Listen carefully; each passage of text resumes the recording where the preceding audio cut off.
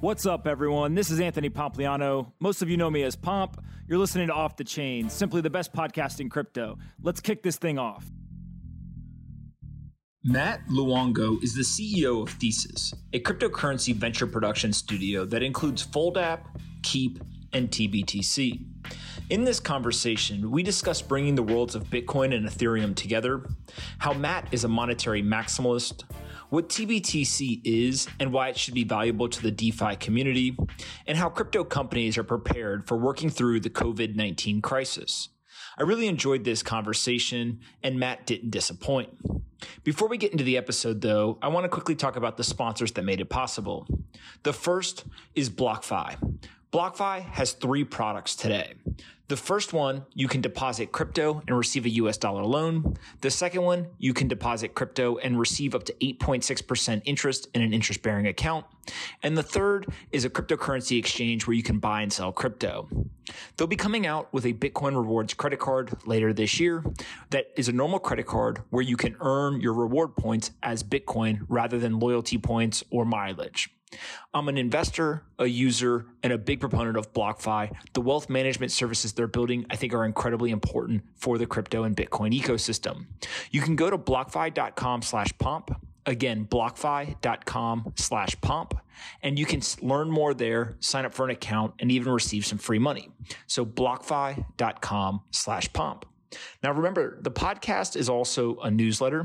You can go to pomp.substack.com and receive an email from me every single morning with my analysis of markets and join 40,000 other investors who receive the same email. So pomp.substack.com. And lastly, we've been cranking out tons of video content. So head on over to our YouTube channel. Just search Anthony Pompliano and you'll find the YouTube channel and hit subscribe. We've doubled the number of subscribers in the month of March, and we're going to continue to cranking out that content throughout the year. So let's get into the episode with Matt now. Anthony Pompliano is a partner at Morgan Creek Digital. All opinions expressed by Pomp or his guests on this podcast are solely their opinions and do not reflect the opinions of Morgan Creek Digital or Morgan Creek Capital Management. You should not treat any opinion expressed by Pomp as a specific inducement to make a particular investment or follow a particular strategy, but only as an expression of his opinion. This podcast is for informational purposes only. All right, guys, bang, bang. I've got Matt here. We've got a lot to get through. I appreciate you doing this from quarantine. Yeah, great to see you. For sure. All right, let's jump right in. Why don't you go through your background and how you eventually got into Bitcoin, Ether, and crypto, and then we'll jump into some of the stuff you're working on. Yeah, you got it. So I joined the space in 2013. I built this little app. You know what? I'm going to take you through it. I was working on a startup, and I was trying to make rent.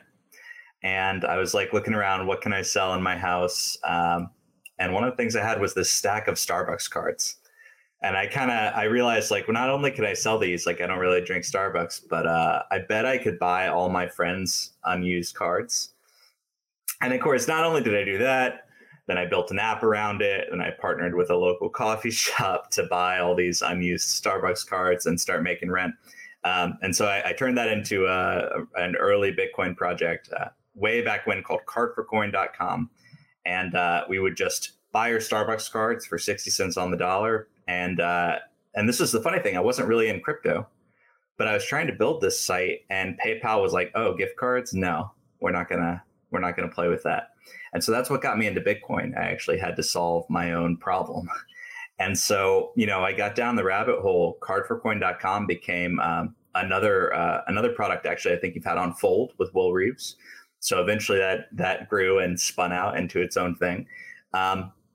But since then, I'm a technologist, but I believe in money crypto.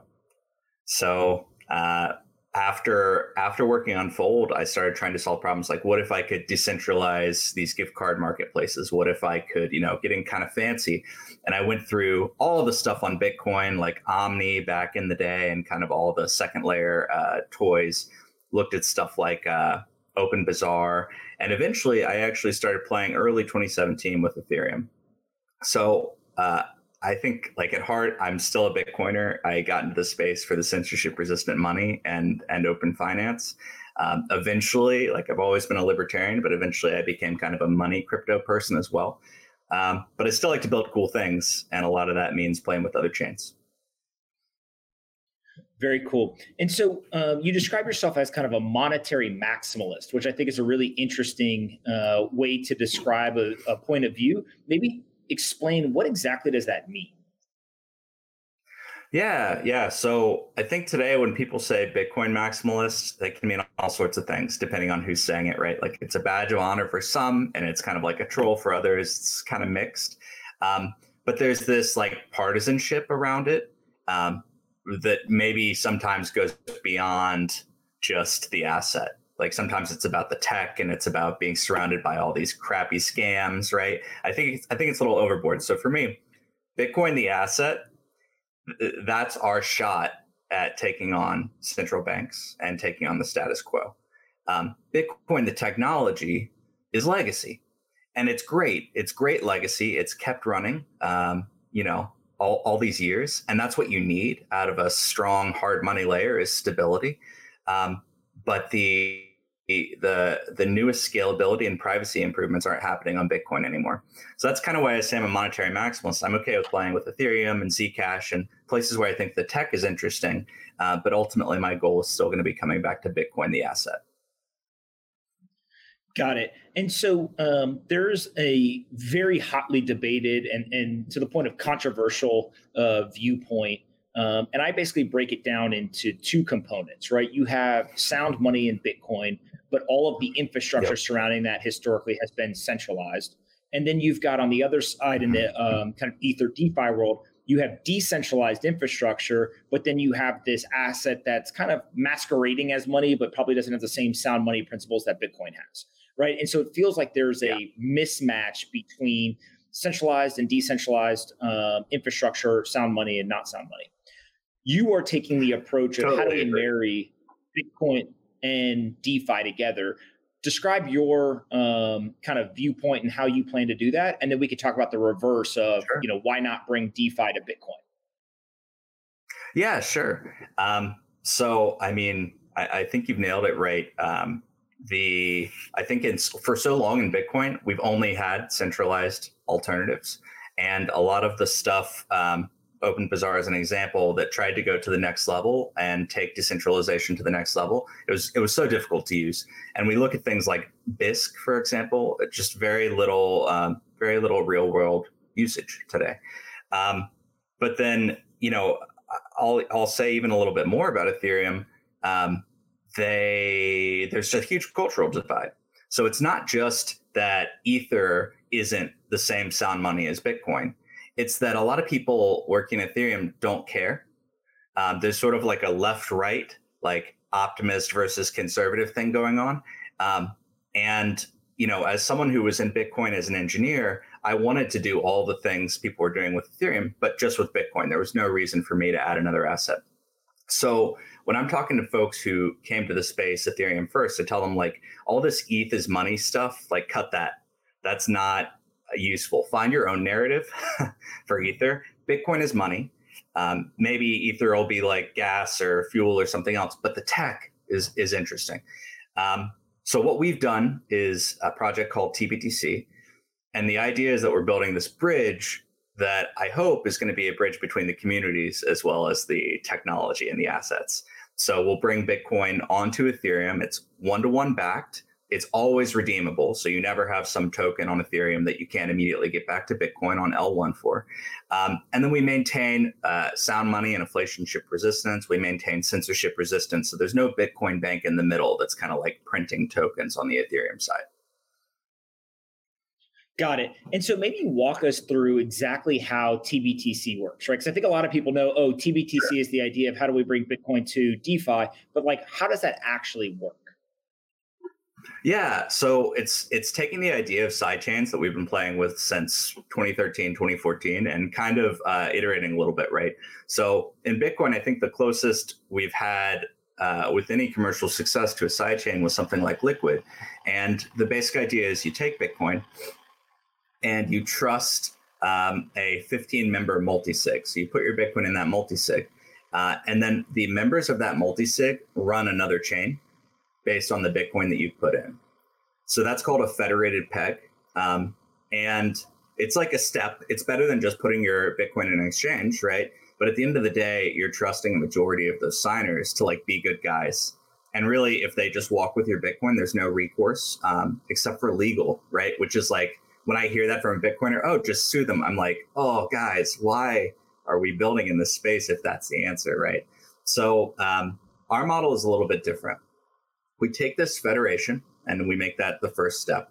But instead of having a federation for the whole economy, every single deposit gets a new micro federation. So every time you say, I want to move one Bitcoin onto Ethereum, we put together a new randomly chosen federation of signers. And then the other piece is that we use SPV proofs, which have been around since Satoshi.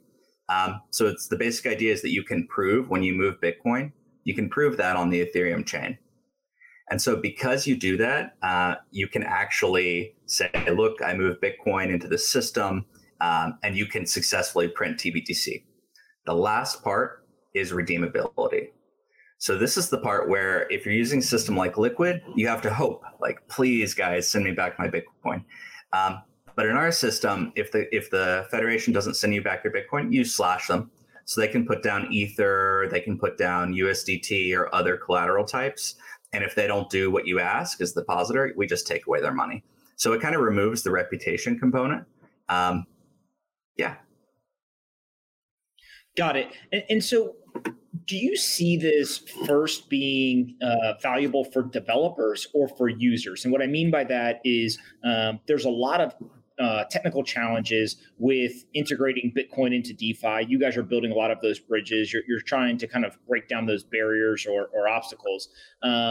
Is this a let's solve the developers problem and then consumers follow? Or is it the opposite? The consumers want this and the developers will build around it? Yeah, so I'm trying to tackle both, right? So like build it and they will come is nonsense. Like if you just build things for developers and developers don't show up, users won't use it. Like what is there to use? So our go-to-market is, we focused heavily on integrations early.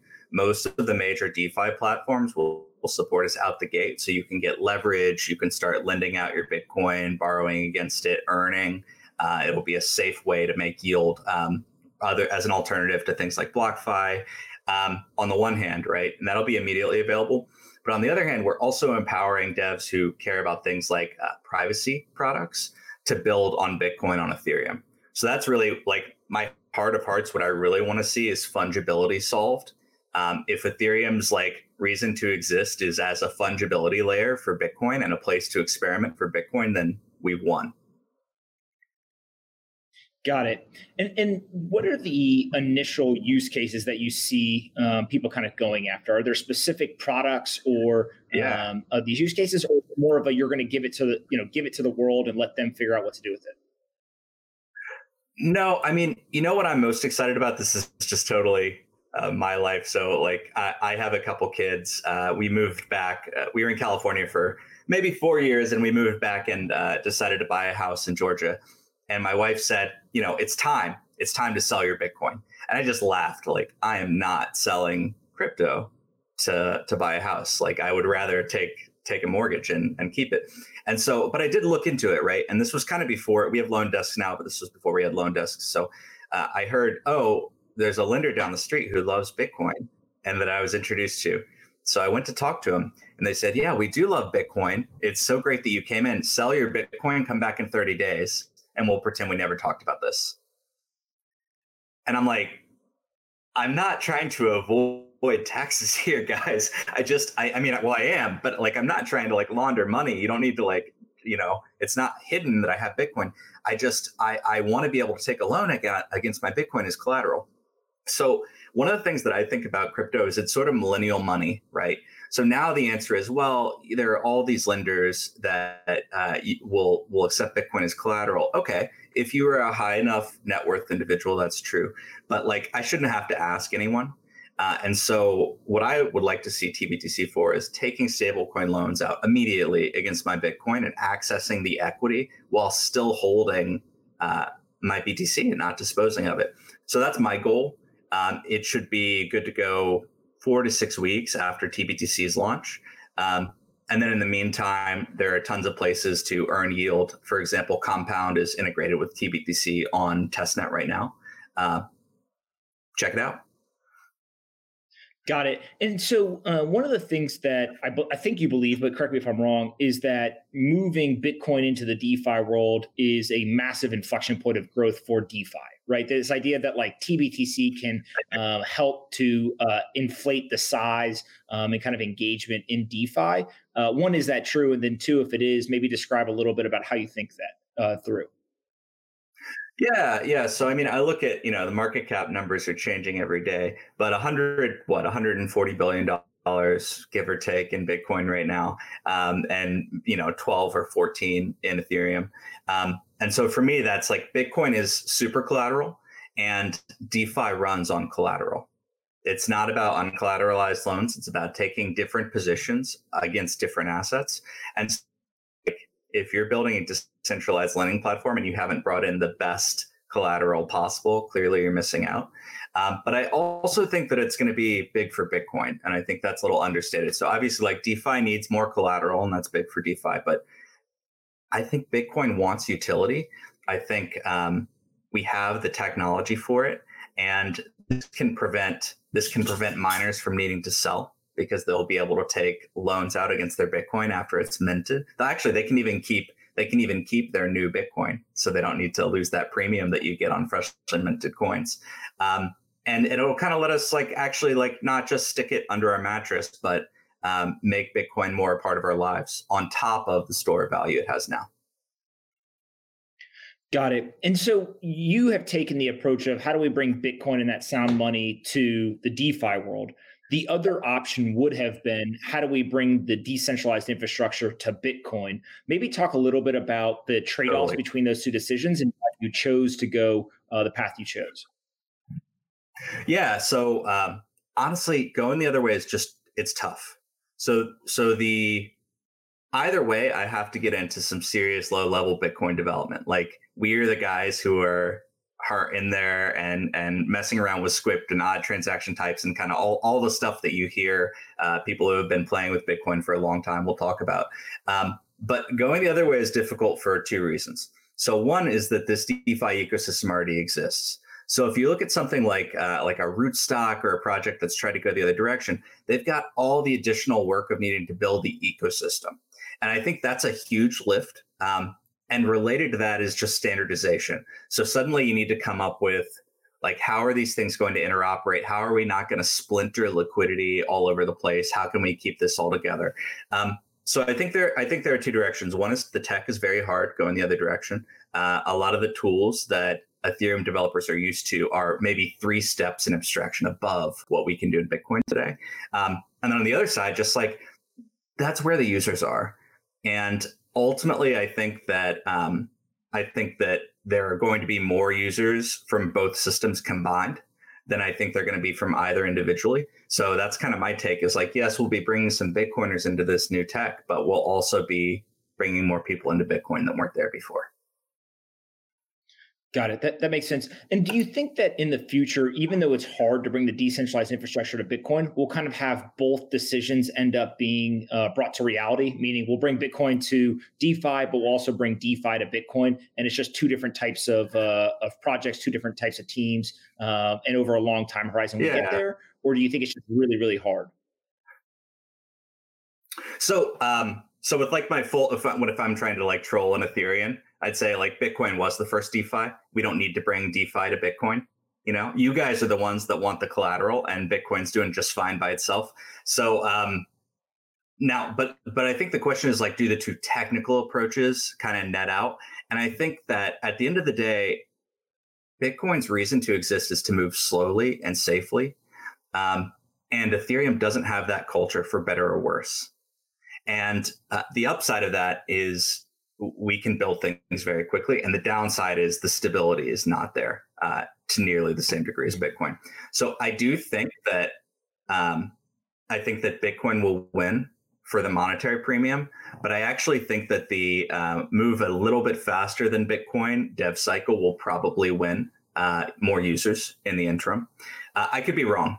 We've obviously seen, I'm a huge Lightning fan. We've obviously seen uptick in Lightning. People are starting to use Liquid lightly, but I think you have to ask yourself: do I want to trust 15 people or 2,000 when I'm using a system like this? And what's my risk? For sure. Vitalik recently tweeted basically saying that we needed something like this. Maybe talk a little bit about what he said and then kind of, your reaction to seeing that. Yeah. So, I mean, he said a couple things. There's a lot to unpack. So, he said that he wanted to see a Bitcoin Ethereum bridge, but he also said that he wanted to see a Bitcoin Ethereum DEX. And the funny thing about that is, I want to build what the market wants.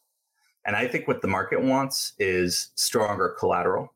And I think the market wants Bitcoin. I don't think what the market wants is going from BTC to ETH faster or more smoothly. And so that might just be my bias against ETH as an asset. But I just see Maker needs more collateral. It doesn't need faster BTC ETH swaps. I like to think we're solving half of his problem. That makes sense. Are there other projects that you see working on similar things that you're like, that's cool, and something where either you guys will work with them in the future, or you think could be other solutions?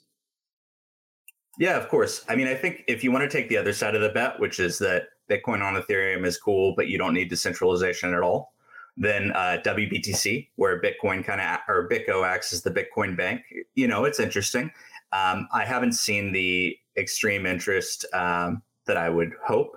I think I've also seen some stuff around like hash rate derivatives and more decentralized miner products, which I'm really excited about, because eventually you can imagine a world where there is a crackdown even further than there has been on mining, and I'd like to see how can you still run a large mining farm and get the whole thing financed if your government is against you, right?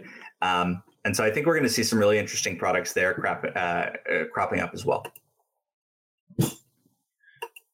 And speaking of kind of just working in general, you're in Georgia. The coronavirus is running rampant around the world. It is really interesting to me how crypto has been built in a decentralized kind of remote way for years now. And it seems like most teams are having no disruptions for the most part. Are you guys seeing any disruptions, or is it kind of business as usual for you? Look, times are different. This is a big thing and it impacts everyone, whether or not you're a remote team. So I have a family. They're, my kids' grandparents. I'm not comfortable with them watching my kids. I don't want my parents to get sick. I think, so we are a remote first team, and we're not a team like Coinbase where it's just a whole bunch of people in one spot in San Francisco. We're globally distributed. It doesn't impact us nearly as much as other teams, but I think the human aspect is still there. So a lot of us in crypto, we have so many friends globally that we knew, I knew people in Wuhan when the outbreak first happened. I was deciding whether or not to go to Satoshi Roundtable because some friends got stuck in Wuhan and we had to be like, is it even safe? And that was February 6th. So I think, I guess to answer your question, the company's in a good spot, but we're all having to deal with, worry for our families and whatnot. And I also think that, at least for me, I had a brief heart attack with that early Bitcoin drop. I think I think this is an opportunity for us to really show the world what we're made of. And it doesn't just have to be the ticker, right? It also needs to be let's actually deliver products that help people through this time. I think that when we kind of wake up from this disaster and from the hangover from all the free money and all of the attempts at fixing the economy, crypto needs to be there and be ready to onboard the next, billion users.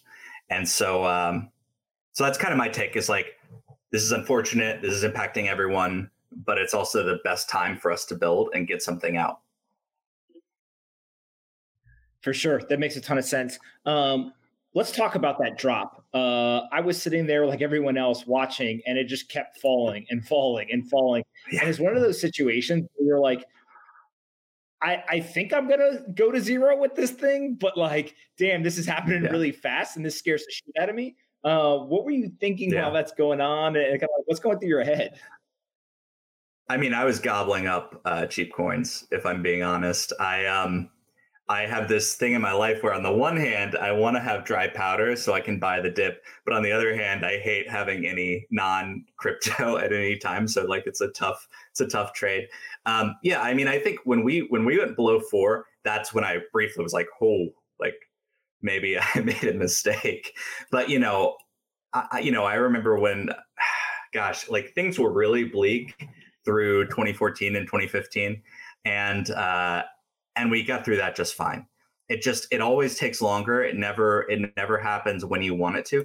And the market doesn't care about your holdings or your position right now. But eventually, I think it's clear that this is a good bet. And so I guess I'm like a permabull a little bit. I try to not give people are like, should I buy? And my answer is always yes. So you should never ask me for trading advice. But yeah, so that was my take. And the other thing is like, honestly, I try to take a little pleasure when people get washed out, because with that deleveraging and with that BitMEX cascade, some people who were in the space for the wrong reasons got wrecked. And okay, like, I'm sorry, guys, you lost money, but also more for the rest of us. Yeah, I think one of the really interesting things was Nick Carter and the Coinmetrics team. They did this analysis, and they basically showed that most of the coins that were being sold had been moved in the last 6 months, but pretty much nobody who was a long-term holder was selling.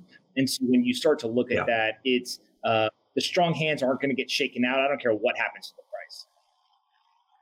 That's right. Yeah, I mean, the only way I sell is if I think I'm going to get more Bitcoin out of it, So, yeah, that's kind of my take. Very cool. What do you think is the most important company in crypto outside of what you guys are working on? Good question. Well, obviously you've excluded us. I get that. So I'm a huge fan of and a co-founder. So I'm going to say I think Fold is quite important. I think it's really important to let people get into crypto in a way that's not scary, a way to earn into crypto rather than having to like bet their life savings on it. And so anything where people are shopping and they're immediately seeing discounts, airline miles don't matter anymore, and Bitcoin does. So I love seeing like Sats back programs. So after Fold, I think Lolly is really interesting. I think BlockFi, anything that lets us start earning and stacking rather than spending. And I also think like one of the things that I love about the space is this kind of counter consumerism. Like if we all believe that long-term number will go up, we should not spend money right now and we should delay gratification. And I actually think that's a great antidote for sort of the state of American consumerism, So anyway, so I'm a huge fan of savings apps. And that's on the kind of like onboarding side. I think I'll stick with that. There's a lot of cool infrastructure being built, but like at the end of the day, I think what convinces people to join the space is the most important. What's your most controversial thought in the space? Like, what do you believe that everyone else will disagree with you on? Oh, man. Well, I've got a couple. So as you can imagine, like my old like Bitcoin friends hate me and my new Ethereum friends hate me. And so I'm sort of like ride the fence of no one wants to have me at a party because I'm going to piss everyone off. But getting more specific, so like on the Bitcoin side, I don't think this matters, but I ultimately have a problem with the cap. I think that we need to be really honest that now it might be 5 halvings from now, in which case I don't care, but that eventually we need to consider a better way to pay for security. It doesn't have to be the cap moving. And I think the strength of the meme is more important than what will actually happen when we eventually have to deal with it. But that got me a pretty big slapping around in the Bitcoin community last year. I think on the Ethereum side, just the fact that I say Ethereum, the technology, but not Ether, the asset, is infuriating to a lot of people. But they have this funny thing. So like the Bitcoin community, right, is like they have this like social immune system where if they don't like what you're doing and you don't really prove yourself like you're a scammer, there's just sort of like a hierarchy of things you go down, and it works. It works very well to remove bad actors from the community early. But on the Ethereum side, they're incredibly tolerant. And so there's this paradox of tolerance where if you have like a heterodox opinion in Ethereum, they still invite you to all their things and try to take you very seriously and be nice. And so I think when I say, I believe in the tech, but not the asset, it really bugs them. Those are two highly controversial opinions. So you didn't disappoint with that answer. Different audiences. What's the most important book? Yeah. What's the most important book you've ever read? Oh man. Oh God, you're asking a good one. Okay, so I wanted to be a writer for a long time. And it was either a writer or a computer scientist. So I went on this deep dive through the beat poets and existentialism, and I got into some Russian stuff, big fan of Russian literature. But I still think there's a book by Jack Kerouac that I think a lot of people would really frown on, even that I would mention him. But it was called The Subterraneans. And I think he got like super high. I think it was like on mescaline, and just like wrote this thing out, and like it's beautiful. And so I think I know the right answer would be this like cool money in the state or whatever, but like actually it's just a beautiful book. He I don't want to call him a great writer, but it definitely gets to you. So yeah, Subterraneans by Jack Kerouac, probably top of mind. And then if we're getting to like other stuff, I don't know, just like let's name all the cool sovereign individual things. That's probably good for my personal brand or whatever. I love it. So before I finish up and let you ask me one question, I normally ask people about aliens, but you've got a dinosaur sitting over your shoulder back there. You got to tell me the story of the dinosaur, and then believer in dinosaurs, or are you one of these people who believes they are not real?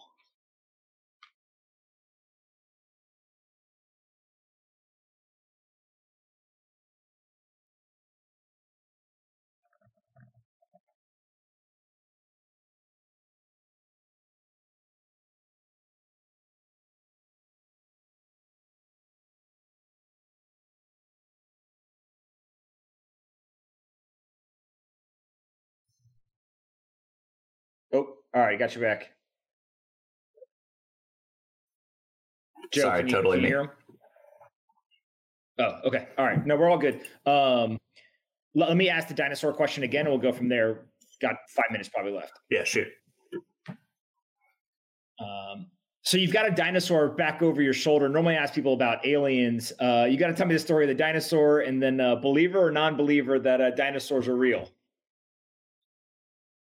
So my son definitely believes in dinosaurs. He was a pterodactyl at picture day a few days ago at school, or not a few weeks ago at this point with this quarantine. But yeah, you know what? I believe in dinosaurs. I do not think that God just left fossils for us to find. I do believe in dinosaurs, and I will say I also believe in aliens. I think the world is too interesting for aliens to not exist.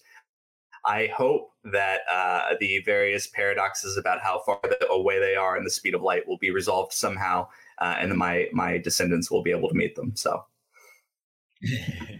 I love it. I'm a believer in dinosaurs as well. I'm with you. I don't think that it's possible that they could be fake, but I got a couple of friends who say, "Well, I never seen one, so I don't believe in them," which always gives me a good laugh. But I don't think that's really good science. What one question do you have for me to wrap this up?